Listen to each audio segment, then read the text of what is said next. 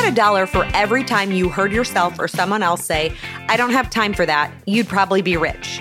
I know life can feel like a circus, especially when you're trying to juggle it all. And I know what it's like to be pulled in a million different directions and to feel like there's never enough time to do all the things for all the people. But I really believe that what you want is possible. It just requires some decision making and intentional action.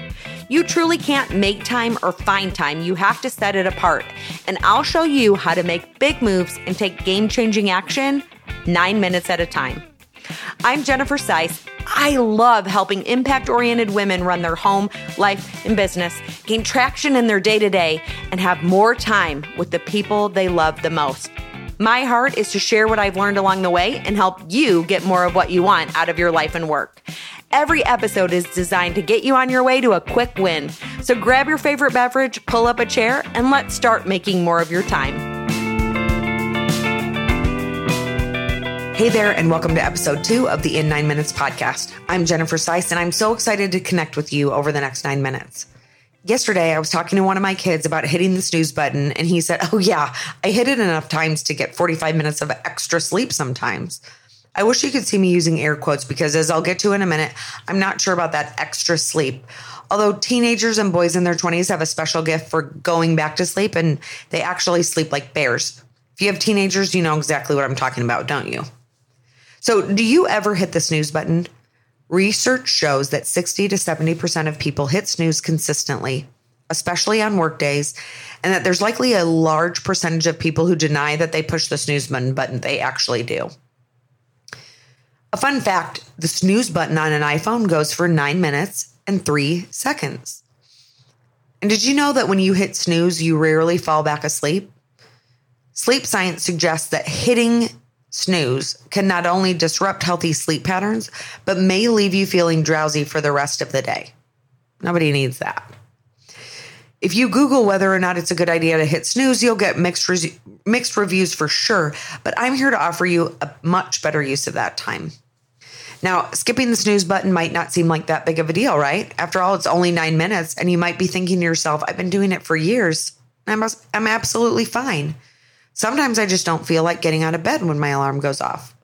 But consider this. Not hitting the snooze button potentially shifts your thinking from "I don't want to get out of bed" to "this is when I'm getting up." You're making a decision about when you're getting out of bed, and it closes a decision loop instead of saying, "I'm setting my alarm for 5:30, but I'll really get up at 5:39 or 5:48. Instead of doing that, you can just decide to get up at 5:30 or just set your alarm for 5:48 and get up at 5:48. The snooze button in a lot of ways is like procrastination. You know, that whole concept of putting things off? When you hit the snooze button, you're putting off getting out of bed. So what if instead of hitting the snooze button, you got up and used those 9 minutes to double down and take action in one area of your life? What if you got to see that 9-minute investment compound over time and you experienced a whole new kind of traction and momentum in your life and business? You might not be a person who hits the snooze button, and in fact, I'm not either, but the idea of figuring out where you're letting 9 minutes pass you by is the same. It's kind of the principle. Where in your day are you letting 9 minutes pass you by? 9 minutes where you could take some significant action, and over time, that action would add up. You have a lot to do. You have big dreams. You have some shifts you would like to make in your life. And while they might be small shifts, they're shifts nonetheless. But you find yourself feeling like you just don't have time to move towards your big dreams or even make those small shifts, right? I want to challenge you to shift your thinking and consider what could happen when you set apart 9 minutes a day to focus on one thing. If you have a dream of being a blogger, what if you spent 9 minutes a day writing? Imagine how much you would unlock in your brain. And if you want to sell something that you make, what if you spend 9 minutes a day reaching out to people who you know would love to buy what you make, or researching packaging, or setting a schedule that moves you closer to getting your business off of the ground? Or what if you spent 9 minutes a day face to face, phone down, or in the other room for that matter, talking, and better yet, listening to your spouse. What if you spent 9 minutes a day reading a book for the next 9 days? Imagine how much that could change the game for you. All of the pieces of time would add up and that investment would compound. You have 9 minutes you can set apart. You can start practicing this today. Just the other day, I got a message from a friend who has heard me talk about the 9-minute method a million times. And she shared this. I've been doing a mindset workshop for 30 days, and last night the self-sabotage unit hit me, and I realized I do so much procrastinating on things that take less than 10 minutes. Like most of the daily tasks I do for the people I work for take 5 to 10 minutes. Or doing the dishes, folding a load of laundry, her skincare routine, makeup routine, and so many parts of the day take less than 10 minutes.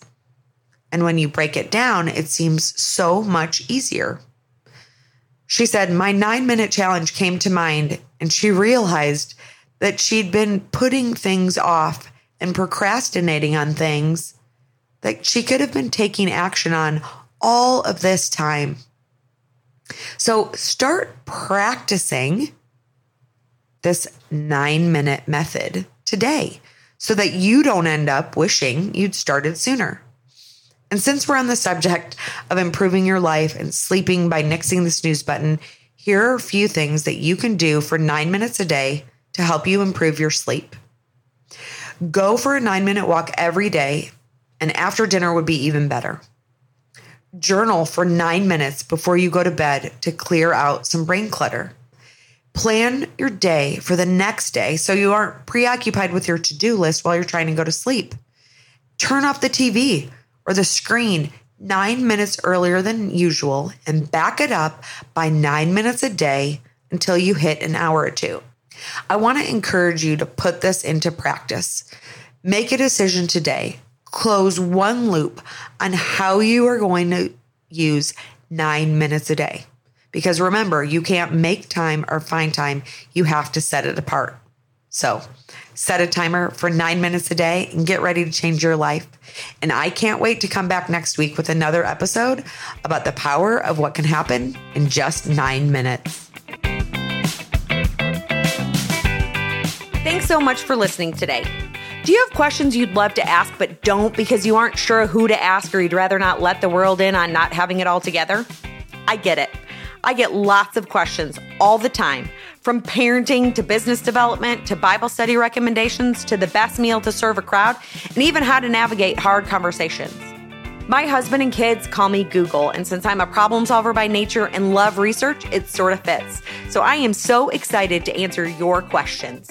You can share your questions with me by DMing me on Instagram at Jennifer Seiss, and I'll answer your questions on an upcoming episode. So here's to more intentional connection and less grind, 9 minutes at a time.